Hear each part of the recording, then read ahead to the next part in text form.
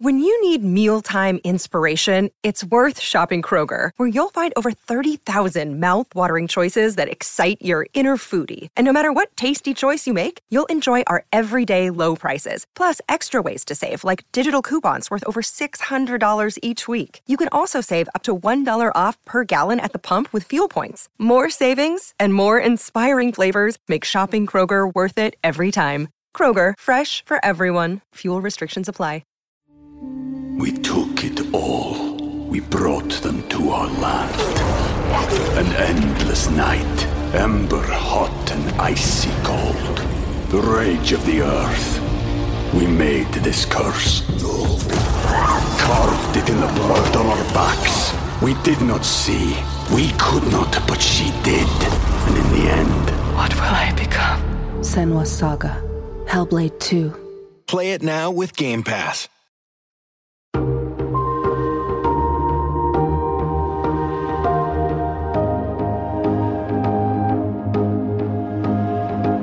From Variety, celebrating more than 115 years covering the business of entertainment, this is the Award Circuit Podcast. It felt very cathartic because, of course, it's been a huge part of my life. It's been an enormous part of my life. Being cast as Loki changed the course of my life. That moment is a fork in the road. I can't go back there, and I don't particularly want to, but it just is. It has been very meaningful, and to get to that point of playing that scene. For Tom Hiddleston, the scene in Disney Plus's Loki where he sees his life play out was tremendously meaningful. I'm Michael Schneider, and on this edition of the Variety Award Circuit Podcast, Tom Hiddleston discusses both of his recent TV series and Emmy contention, Loki and Apple TV Plus's The Essex Serpent. It's all next on this edition of the Variety Award Circuit Podcast. Stay close. While most actors would be pleased to be part of one excellent series in a year, Tom Hiddleston has the unique privilege of starring in two. First up was Loki, the smash Marvel property that continued the adventures of the MCU's most popular villain, or a variant thereof, that hit Disney Plus last June. And this May we'll see the premiere of Apple TV Plus's limited series The Essex Serpent, an adaptation of the acclaimed 2016 Sarah Perry novel set in 1893 in a small village plagued by rumors of a mythical beast. Hitting Apple TV Plus on May 13, The Essex Serpent is a 6-part limited series adapted by Anna Simon and directed by Claire Bernard. Claire Danes stars as Cora Seaborn, a widow who moves with her son to a small village that may be haunted by this legendary beast. Hiddleston plays the town vicar, Reverend Will Ransom, who clashes with Cora over their differing beliefs. You let them accuse me. You said nothing. I'm their pastor. So you can't be my friend and a man of God. I can't think clearly when I'm around you. I won't be blamed for your weakness. Love is not a weakness. I think the Essex Serpent has sunk its claws into you too. It feels like a new sort of role for Hiddleston, who plays a husband and father, a man of faith looking to protect and unite his community, rather than an agent of chaos. The actor also jumped at the chance to work with Danes, who made an impact on him at a young age in Baz Luhrmann's Romeo and Juliet. Hiddleston says he's had good luck with co-stars and chemistry, and that it sometimes comes from going through a new experience together, like the time he was cast in Thor or falling off horses during training. Variety's Janelle Riley recently spoke to Hiddleston about both shows, having a milestone birthday during the pandemic, and more. He also took part in a quiz where he had to guess between the characters of Shakespeare and Marvel. Janelle began by having a little fun with Tom.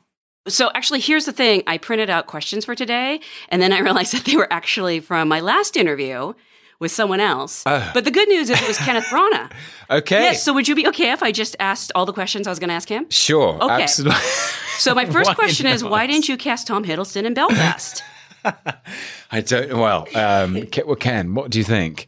Well, Tom, I don't know. Sweet. There's no part for me in Belfast, surely. You could have been the dad. No, but Jamie's perfect. He's sure. No, he's from the area. He's a local boy. No, nothing. There's nothing for me to do there. It was a perfect film. Who could I have played? No one. I could have played maybe some sort of ruffian in the gang, maybe. But, you could have played the young boy.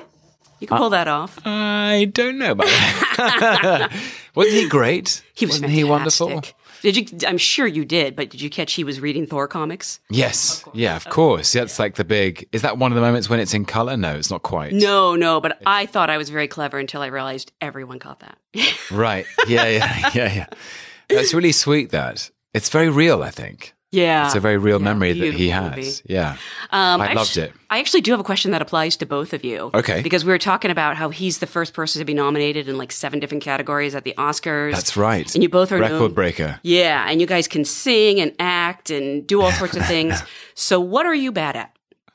So many things to know. No. Maths,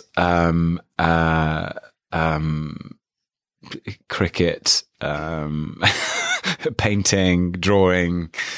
No, see, you're not. Remember, you won the drawing contest when you all had to draw your characters. So I knew you would try and claim that, and you literally cannot say that. Yep. It's loads of stuff. I'm bad at so many things. Life is a weird... Do you ever think that when you're young, you kind of you're drawn to the things. It's hard to keep doing the things that don't come naturally, maybe. Oh, yeah. I thought, this sounds terrible, but writing always came easy to me. Right. And it's hard now, and it scares me. Yeah, that's what if I lose that? Yeah. You find it hard to write now? Harder. You mean the process of the flow or just inspiration? Or? And jokes used to come to me like that. I mean, maybe not good ones, but they came. yeah. Do you ever worry with that with acting? I think there's something really good about, they say there's something very beneficial to the mind about learning lines and it keeps the mind, the neuroplasticity stretchy, and it keeps your mind young, maybe. Mm-hmm. I don't know. I hope to be one of those actors who's, it keeps you playful, I think. And you keep having to learn things, skills, stories, people. It makes you pay attention, which is good. I actually wondered about that because obviously we're coming out of 2 very strange years with the pandemic, during which you also turned 40. Yes. Which is crazy. Yes, I did. And so you say it sort of sadly, but No, it was great. I loved it. It was great, actually. Yeah. It was great. It felt very meaningful. It still does. Being in your 40s is different from being in your 30s, isn't it? And your 20s. Yeah, the passing of time. Sound in the hourglass, more in the bottom than at the top. Who knows? But it's a midpoint, isn't it? I remember thinking, I'll count myself fortunate if I get another 40, and that's definitely it crystallizes things in your mind, doesn't it? Yeah. Oh yeah. I mean, I'm 27. Of course you are. Yeah. Course. But they've been a good 40 as well. You know, I've been so lucky, and it's certainly been an adventure. It made me as reflective as I predicted it would make me, actually. Yeah. It is a hugely reflective time, and I always think for artists, it's such an interesting time. And then especially add the pandemic on top of that, and you're probably doing all this reflecting. Did it change the way that you look at the roles you want to choose, the ones you want to do, or maybe that had happened before that? Good question. Only insofar as I'm just really aware of the value of time. I think I always have been, but I suppose I definitely know that my preference, if I had one, would be to go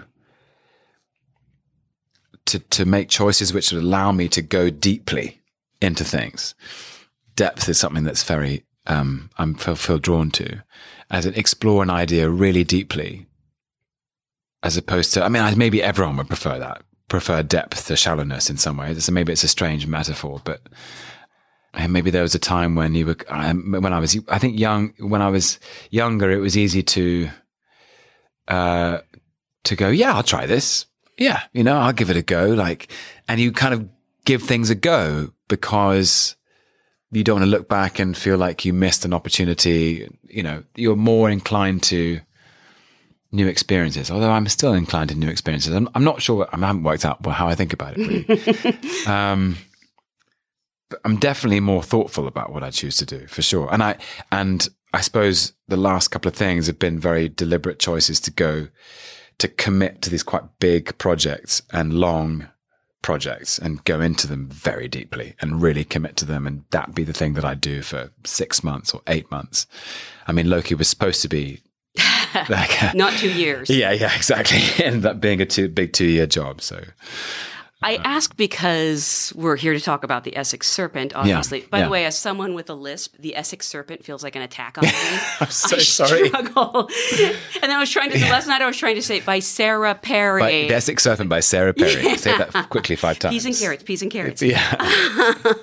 But you've played so many roles, and yet I don't know if I've seen a role like Will Ransom before. For starters, you're a father. Yeah, I know. First father, yeah. You're a vicar. Yep. A man of faith but is also like really trying to help people, trying to keep things together instead of trying to tear them apart. Yes. Yeah, like other people. Yeah. I guess maybe I just was really drawn to it. I was drawn to him. I was drawn to, he's so finely drawn by Sarah Perry and by Anna Simon, in the screenplays, and he seems to be kind of similar to a literary archetype, very grounded, very solid, very rational, a container for other people's anxieties, someone that people lean on and depend on. But of course, he doesn't have all the answers, and there are things he hasn't folded into his theology and his worldview. And actually, I found that really interesting as someone who seems like he has it all figured out. The Essex Serpent in his mind is some hidden truth that he hasn't integrated into his way of seeing the world. And that seemed like a really interesting thing to explore, I suppose. I mean, it's such a beautiful story, and it has all these big themes. There's science, faith, feminism, really, with Claire Danes' character. Yes. It is literally a show that doesn't lend itself to a 20-second elevator pitch. And yet, I'm going to ask you, because this is actually airing before anyone has seen it. Yes. Yeah, if you could, wait, I'm going to time this. No, I won't really do that. We can do. Do you want me to time it? Let's see, I got it right here. Have you got it? Okay, give me a countdown. Go. The Blackwater Estuary on the easternmost east coast of England. A teenage girl has gone missing. Something is bumping into the fishing boats. Is there something beneath the surface of the water? A winged dragon from folklore come back to haunt you. The monster that you're scared of when the middle of the night lies to you. A widow in search of meaning. A vicar who thinks he has it figured out. A story of passion and intrigue and mystery, full of gothic opacity and a debate between faith and reason. What do you think that came in at? I think it was about 25. It was 33. Oh, no. And no, I was good at the beginning, and then I... No, but that was great. I would watch it. Yeah. Well, I mean, I already have, so I'm cheating. Yeah. And I was talking about how you're always part of these amazing ensembles, whether it's the Marvel movies or, Night Manager or Muppets, of course. Of course. Your the Muppets. Main scene partner here is Claire Danes, who is so fantastic. And the show, it's about a lot of things, but it hinges so much on your chemistry. And I'm always curious, like, did you know each other beforehand, or is no, not at all, really. Yeah. There's a connection with, there is a lovely connection through Josie Rourke, the director, who is an old friend of her husband's. So that was a nice connection to make, but we hadn't really met and interacted at all. So, but it was really quick and easy, actually. She's so bright in every way, so intelligent and playful and engaged and fun and spirited and committed. She's such a committed actor. And she's been doing it for so long, and she's had so many different experiences, and she's a very strong person, and has a very bright spirit, and it's got lots of range. And I think all the range is in her performance as Cora. But we did, whenever I think of my relationship with Claire on the set, it was always, I became a cliche of an Englishman in terms of trying to advertise that better weather was to come. basically, every day I would say, "It's Claire. I know it's cold today and it's windy and it's wet, but believe me, when the sun comes out, it's going to be really beautiful." And the sun would never come out. And then occasionally it would come out and I would try and I would say, "Look at this, look where we are. Isn't it magical?" And she was like, "Keep trying, Tom." But she's married to a Brit. She knows. She gets it. She understands. Yeah. But there was a kind of, we were thrown together in this phase of the pandemic. I'm not quite sure what the situation was in the States or here where we are in California, but there was a third winter lockdown, and it started around Christmas time, and I think it finished in June. And it felt like the hardest one, I think, because it was winter and it was January and it was cold and it was happening again. And we started prepping in late January, early February, and we went and started filming in Essex in March. And there was some freedom, or there felt like there was some release in being outside. It was cold, it was wet, it was windy, but we were outside. The science would tell you that there was a very low chance of the transmissibility of the virus, and so in a way we kind of formed this bubble of wind and mud and Essex and being on the coast, and kind of it was nice. It was a nice bubble to be in. I could think of worse places to be. I just always think it's so strange to like put two virtually strangers together and then say, okay, have chemistry. Yeah. And what do you do if you don't? I mean, I guess that's where acting comes in. Right. Yeah. And I very rarely, I mean, I can't think of a time when I have felt that. But we did somehow find that we kind of just understood each other. It was really nice. It was really playful. It was really fun. And maybe sometimes you have to be in an experience together, which is new. And so the newness of the experience is what actually creates the chemistry, because no one else is learning this new thing or going through it with you. So, I mean, I remember when Chris Hemsworth and I met for the first time, we were just like at the beginning of this adventure, kind of like sitting next to each other on a roller coaster and not knowing where the ride was going. And the fact that it was just the two of us on the ride, I kind of created something between us. And when I met Benedict Cumberbatch for the first time, we were training for like to ride as cavalry officers in Warhorse, and horses are so honest and they don't care who's riding them really. So we fell off and learned. Wait, you fell off the horses? Yeah, well, I fell off once when I was on a runaway once. A horse got scared and ran back to the stables, and it was quite. So you make when you're learning something new, and it was a real thing of like the two of us got to know each other because we were doing this new thing together. And I think Essex and the physical kind of context of the landscape and the tide coming in and going out and falling over in the mud and being caught in these extraordinary winds and these genuinely breathtaking skies, the sunsets, and just trying to get through it and communicate the material. And it kind of created a bonhomie, I suppose, that was really nice. You're doing that thing again where you use a word that I'm not sure I understand or that I probably know, and I've just I learned from you, I've been mispronouncing several times. Sorry. Bonhomie? Bonhomie, yeah. Bonhomie, I think, is a French word, I guess, meaning a good humor. Oh, okay. I have been mispronouncing it. All right. How would you pronounce it? Bonhomie. Bonhomie, yeah. You want to laugh at me so bad No, right now. You're too polite. I appreciate it. Bonhomie. I don't know how you'd say it with a French person, but it's like a lightness of, I don't know, a lightness of spirit, maybe a bonhomie. But maybe it's something that you share, right? I've already forgotten. You taught me how to say Toms. No, I just mispronounced it, didn't I? Thames. See, it's been like 12 hours. I've already forgotten. Yes, it's a weird one.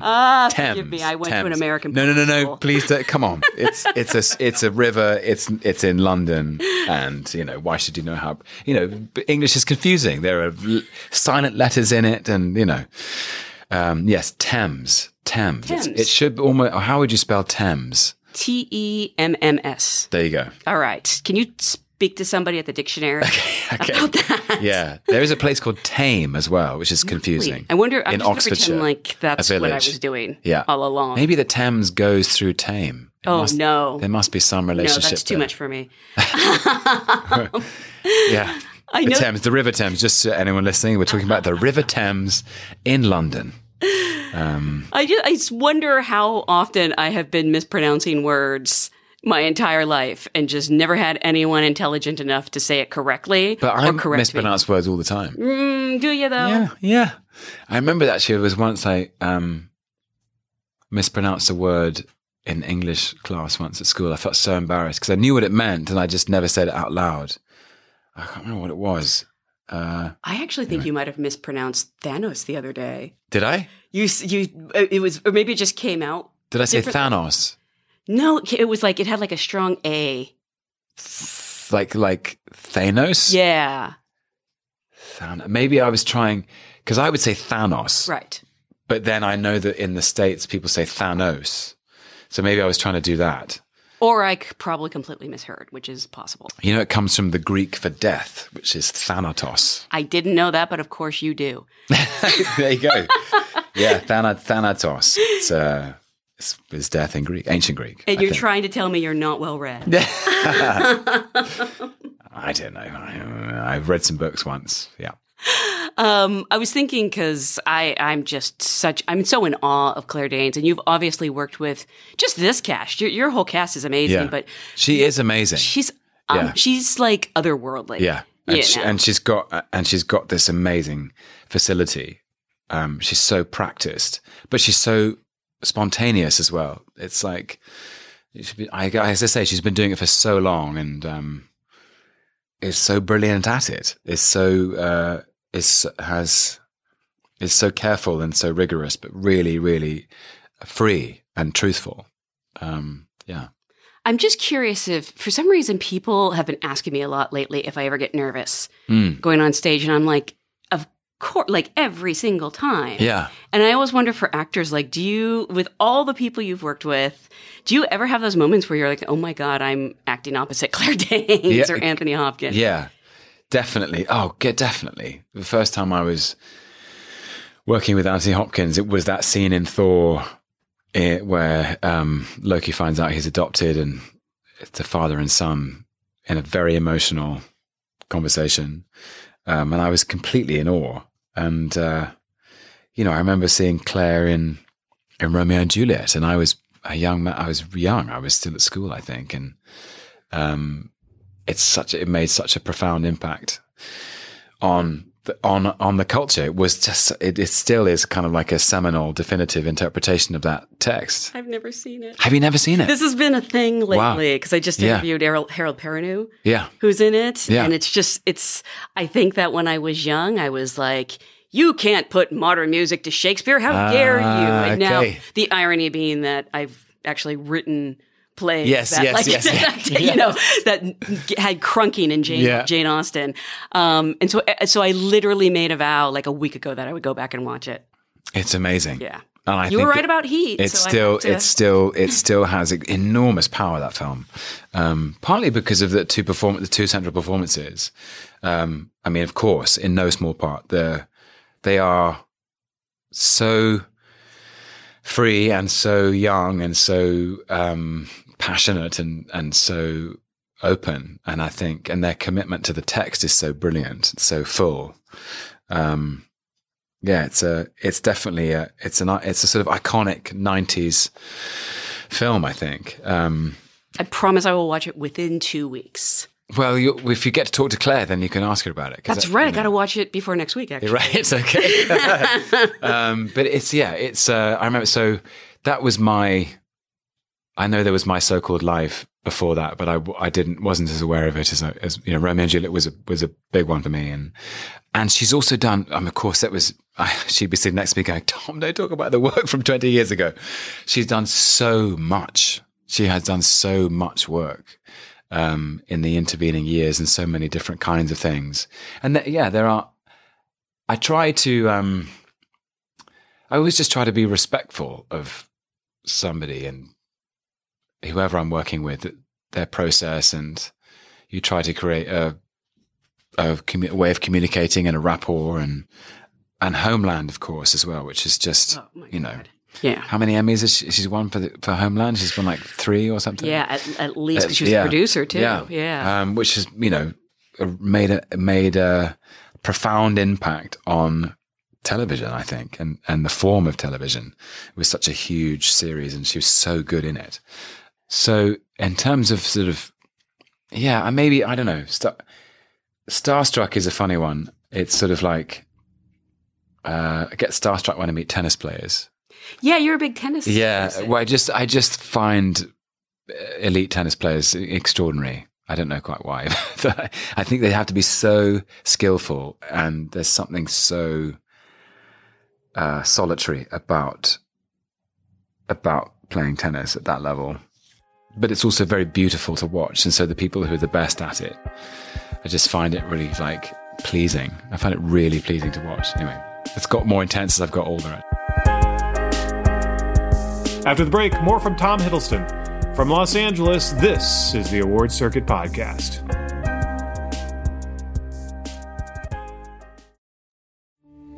We took it all. We brought them to our land. An endless night, ember hot and icy cold. The rage of the earth. We made this curse.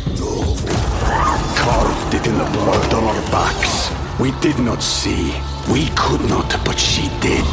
And in the end, What will I become? Senua's Saga. Hellblade 2. Play it now with Game Pass. And we're back. It's the Award Circuit Podcast. I'm Michael Schneider. We're chatting with Loki and the Essex Serpent star Tom Hiddleston.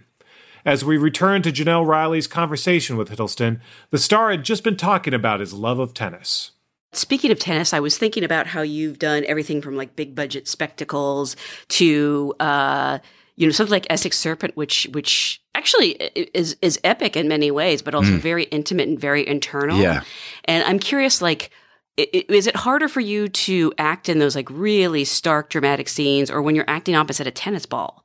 I think it's the same, isn't it? You've got to try to be truthful. You've got to try, and so to sort of break that down, try to represent the truth of that character in that moment. And there's always a leap of imagination. Tennis is a really good analogy, and I've used it before, I think, but you're trying to play a rally with the person on the other side of the net. And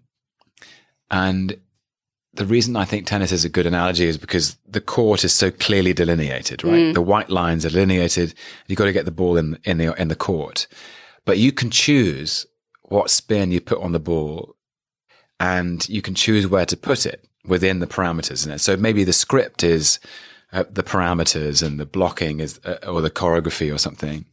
And then the magic is in the rally between you. And that's when it's this work is at its most thrilling for me is in the tennis match, is in the tennis rally with your opposite partner. And the tennis, I suppose, with Claire was really great because it was just felt very free. We felt like we knew kind of what the story was, but once Clio Barnard calls action, you try to play with each other, and return serve, and it was really enjoyable. Yeah, I much prefer the tennis metaphor to in America everything is baseball. I see. I think tennis is a way better. I suppose it's because it's truly interactive, and I genuinely find the best acting I've ever done, if I've ever done any good acting, is always because of the person I'm opposite. I truly believe that. And the generosity of an actor like Claire, who is prepared and committed to the game of the imagined world that you're in. And that's when it's magical. Because it's like, as actors, the greatest respect you can pay to another actor is to come prepared and so that you know the parameters, and then you can really play. It's much less fun if you're not playing tennis and you're kind of playing tennis against a wall. The wall isn't as spontaneous or. And you mean a literal wall, not like an actor that feels. I mean, sorry, yeah. Because I've seen some of those performances. I suppose in a way, when you're acting opposite, if you're having to imagine something in your external reality that isn't there. That is almost like you're having to imagine how the other element is returning the shot, as it were, is returning the ball. So there's a sort of game of anticipation that you're playing with yourself. Yeah, I've overextended this too much. If people talk about dancing, it's much better. Having a good dance partner. Again, I'm just glad you didn't go to baseball. Okay. I appreciate it. Okay. So even though this series feels more timely than ever, like kind of crazy timely, and even though it's set in, is it 1893? 1893, correct. I feel like I just won a quiz. You did. Yeah. My brain actually retained some information. How do you even go about preparing to play, a man of the cloth, 1893? Again, I feel like this is really new territory for you. And how much, if at all, was the book a resource?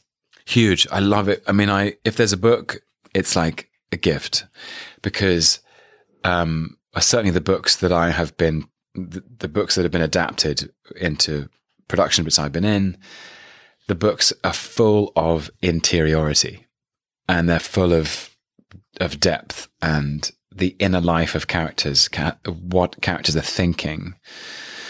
So they give you all your subtext, they give you all this inner life that you can kind of attach to. And it may be that the interior motivations don't come out in scenes, but you know what a character's thinking or the conflict a character's going through. And I felt exactly like that. I'm trying to think of another example. The Night Manager was a really obvious example. And Sarah Perry's novel of The Essex Serpent was the same. She gets inside the head of all the characters of Cora Seaborn and Will Ransom, and the children as well, and Naomi, and Frankie and Joe, and Stella, Will's wife. And so I found her specific depiction of Will's faith really helpful. That he was really connected to the earth. Clio once said, that there was a love. He had a great love of nature, and his faith or God for him was expressed in the majesty and beauty and delicacy of the natural world, of the trees and the earth and the ocean and the water, and that he loved being out in nature. He was much more. His faith was more natural and grounded than anything high church, and that he was also a progressive intellectual. That he would have read Darwin and Lyell, and he was curious about the natural sciences, and didn't feel his Christian faith was threatened by that, and that God for Will Ransom was really an expression of love. I found that very moving, and it actually allowed me to think about this thing I think the story is really about is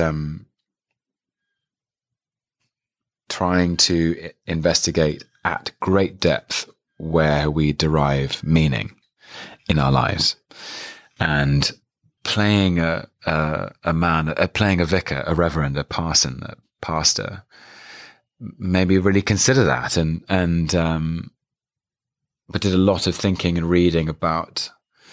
There are some quite ancient ideas in the story about guilt and sin and shame, and Sarah Perry has spoken very eloquently about how she grew up and her own relationship to her own faith, and how it had to change because there were certain things she couldn't believe were worthy of shame. Mm-hmm.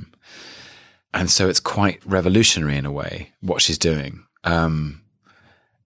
these are quite big themes. Like there's a great essay about, so I read 8 years ago, I found somewhere and just some disappearing down some rabbit hole, but about guilt in the modern world, and how it's easy for any of us to feel guilty about anything at any time, because we're so aware of the footprint of humanity on the planet, and there are so many systems which are out of date or have become fragmented and broken, and you feel complicit in all these systems, but the article was kind of about how do you talk about guilt can you talk about guilt without a system of kind of reparation and forgiveness? How do you atone for your quote unquote sin? And this idea of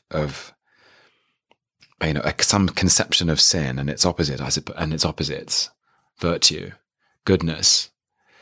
And how do you locate that in the way you think about the world? And I do think the Essex Serpent is about all these things. It's about, of course, there's the image of the serpent. I think Sarah Perry's chosen it very carefully. Of course, there's a really immediate mystery to the series. There's something in the water. Is there something in the water? Something is bumping into the fishing boats. A teenage girl's gone missing. But a serpent is also, it was a serpent that tempted Eve in the Garden of Eden. It was, a serpent is a slippery, mercurial temptation. And if it's beneath the surface of the water, is that some metaphor for something that lies beneath the surface of our consciousness? Sorry if I'm rambling, but I genuinely find well, again, as I always say, everyone's here to hear me talk. Okay. So you really shouldn't ramble. But yeah, a metaphor for the unconscious, I suppose. What lies underneath the surface? It's interesting though, because it does ask big questions in a very entertaining way. But I feel like everything you do, I feel like even Loki asks these questions. And again, maybe it was, pandemic viewing where it's like, what paths we could have taken. Yeah. Like there could be an alligator me somewhere. There could be. But it's more about I think about all the choices in my life, good and bad. That have brought me here. And, it's actually, is there a variant of you who didn't go into acting, and what are they doing? I wonder. I kept asking that. I don't know. Maybe he would have been a teacher or an academic or something. I don't know. I've actually thought about that question a lot. Yeah. I thought about it nonstop watching the show. Did you? Yeah. Well, well, okay. Admittedly, I mostly wanted to follow Tour de France Loki. Right. I want to know what that guy's story is. Yeah, me too. And they showed me that. I was like, wow. I hope his dad's finally proud of him. Yeah, exactly. He got the jersey. Yeah, I don't. I have to always think. I mean, I in part, I think, wondering about the other things I might have done if I hadn't been an actor probably feeds itself into the work.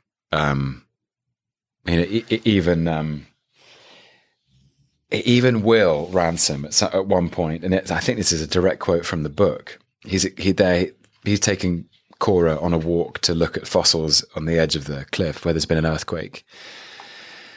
And she's curious about what he's doing in this, what she sees as a kind of a backwater, because he's quite an educated man, and he's talking about how his family had wanted him to occupy a safe seat in government, where he may have been able to have influence arguing some minor point of law, but he feels happier here in Essex, on the edge of the coast, containing the anxiety of his parishioners.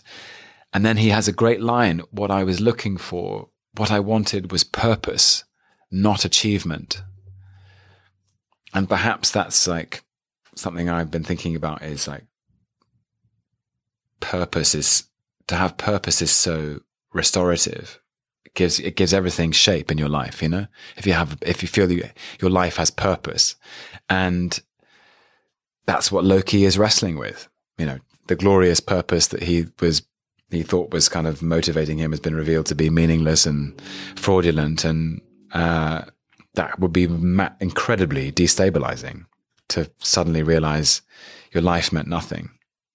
So these are good questions to occupy me. I find them occupying anyway. I'm smiling not because I'm laughing, but because you literally nailed the part that has been like bothering me for the last. This is just going to turn into a therapy session once. That's okay. No, but it's like when you finally get all the things you thought you wanted. Yeah. You know, which happened to me in many ways. Sure. And then it turned out it sucked. Right. You know? Yeah. It didn't add up to what you thought it was going to add up to. Oh, it was terrible. Yeah. And so like, it's always like, careful what you wish for, sort of a thing. Yeah, absolutely. I mean, I thought of that too. I thought of, I think we all want to feel useful in our lives. We want to feel we're of use, that there is meaning in every action, big or small, that they add up to something, And so, and I think that question it takes some answering across a lifetime, for sure. And I thought about it a lot.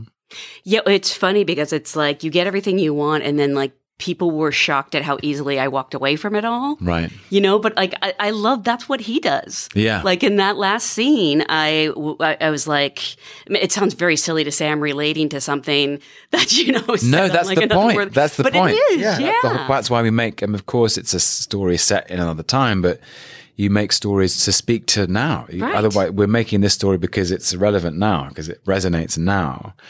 It's gut-wrenching stuff, and watching him watch how his life could have unfolded.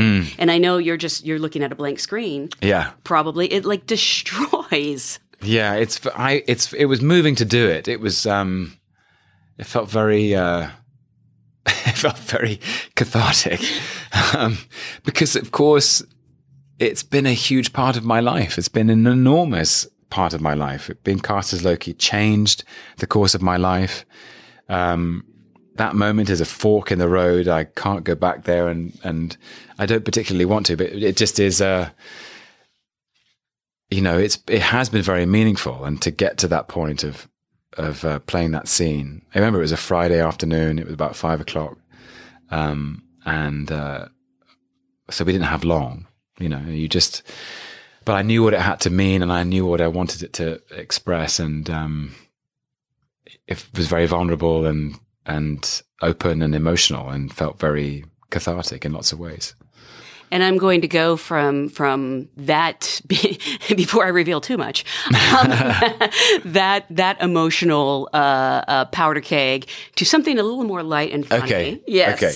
But can I just one more thing on that? The reason I think that was, I just thought if you presented me with a script where a human being gets to watch his past and also his future, and the future has the same echo of familiarity as the past, and the future shows the death of beloved family members and your own death, which is deeply unpleasant and tragic and sad and violent and destabilizing, it would completely unsettle you. It would be so strange and so unusual.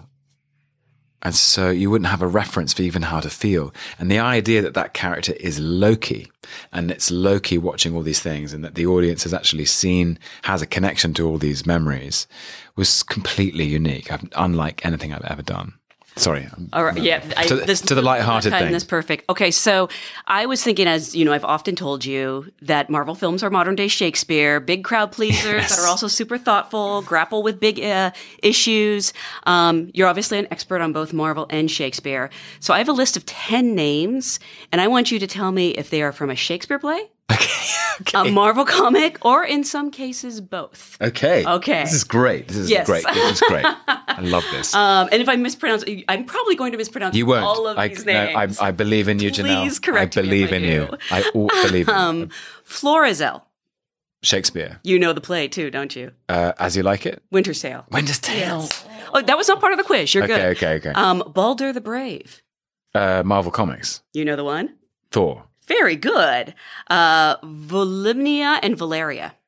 Coriolanus. Okay, so that was a give me because I was worried about you. All right. Thank you. Ajax. Ajax is a Shakespeare. It's Troilus and Cressida. And it's also a Marvel comic. It's a Deadpool villain. It's a Deadpool villain. Yes. Is he in Dead? Is he in? He's in 2. He's in 2. So. Yeah, that's right. Dupe.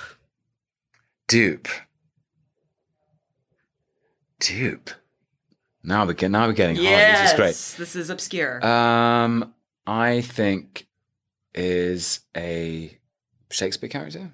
It's a Marvel character. It is an X-Force. It is an openly bisexual, myself. pansexual green blob.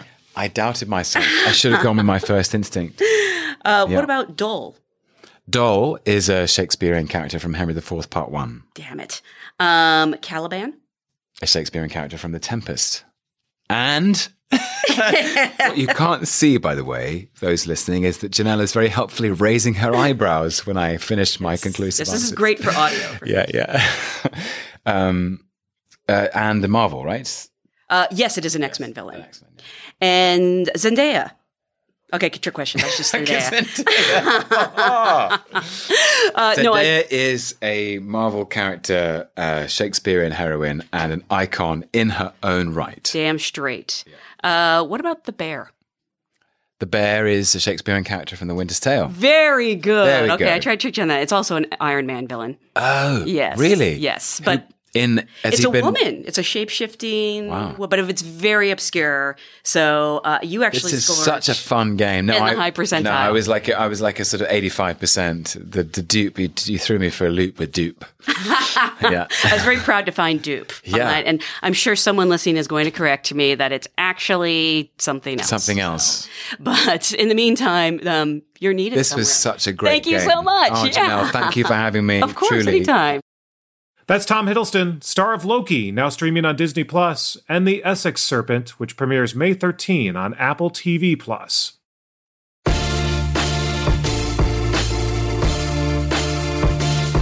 And that's it for this edition of Variety's Award Circuit Podcast. The Award Circuit Podcast is edited by Drew Griffith, and Michael Schneider is the producer. Be sure to subscribe to the Award Circuit Podcast on Apple Podcasts, Stitcher, or wherever you download podcasts. Also, head on over to Variety.com and click on the Award Circuit tab to find the latest Emmy predictions and key races, as well as your daily fix of news, analysis, and reviews. Until next time, for Jazz Tangke, Emily Longaretta, and Clayton Davis, I'm Michael Schneider, and we'll see you on the circuit.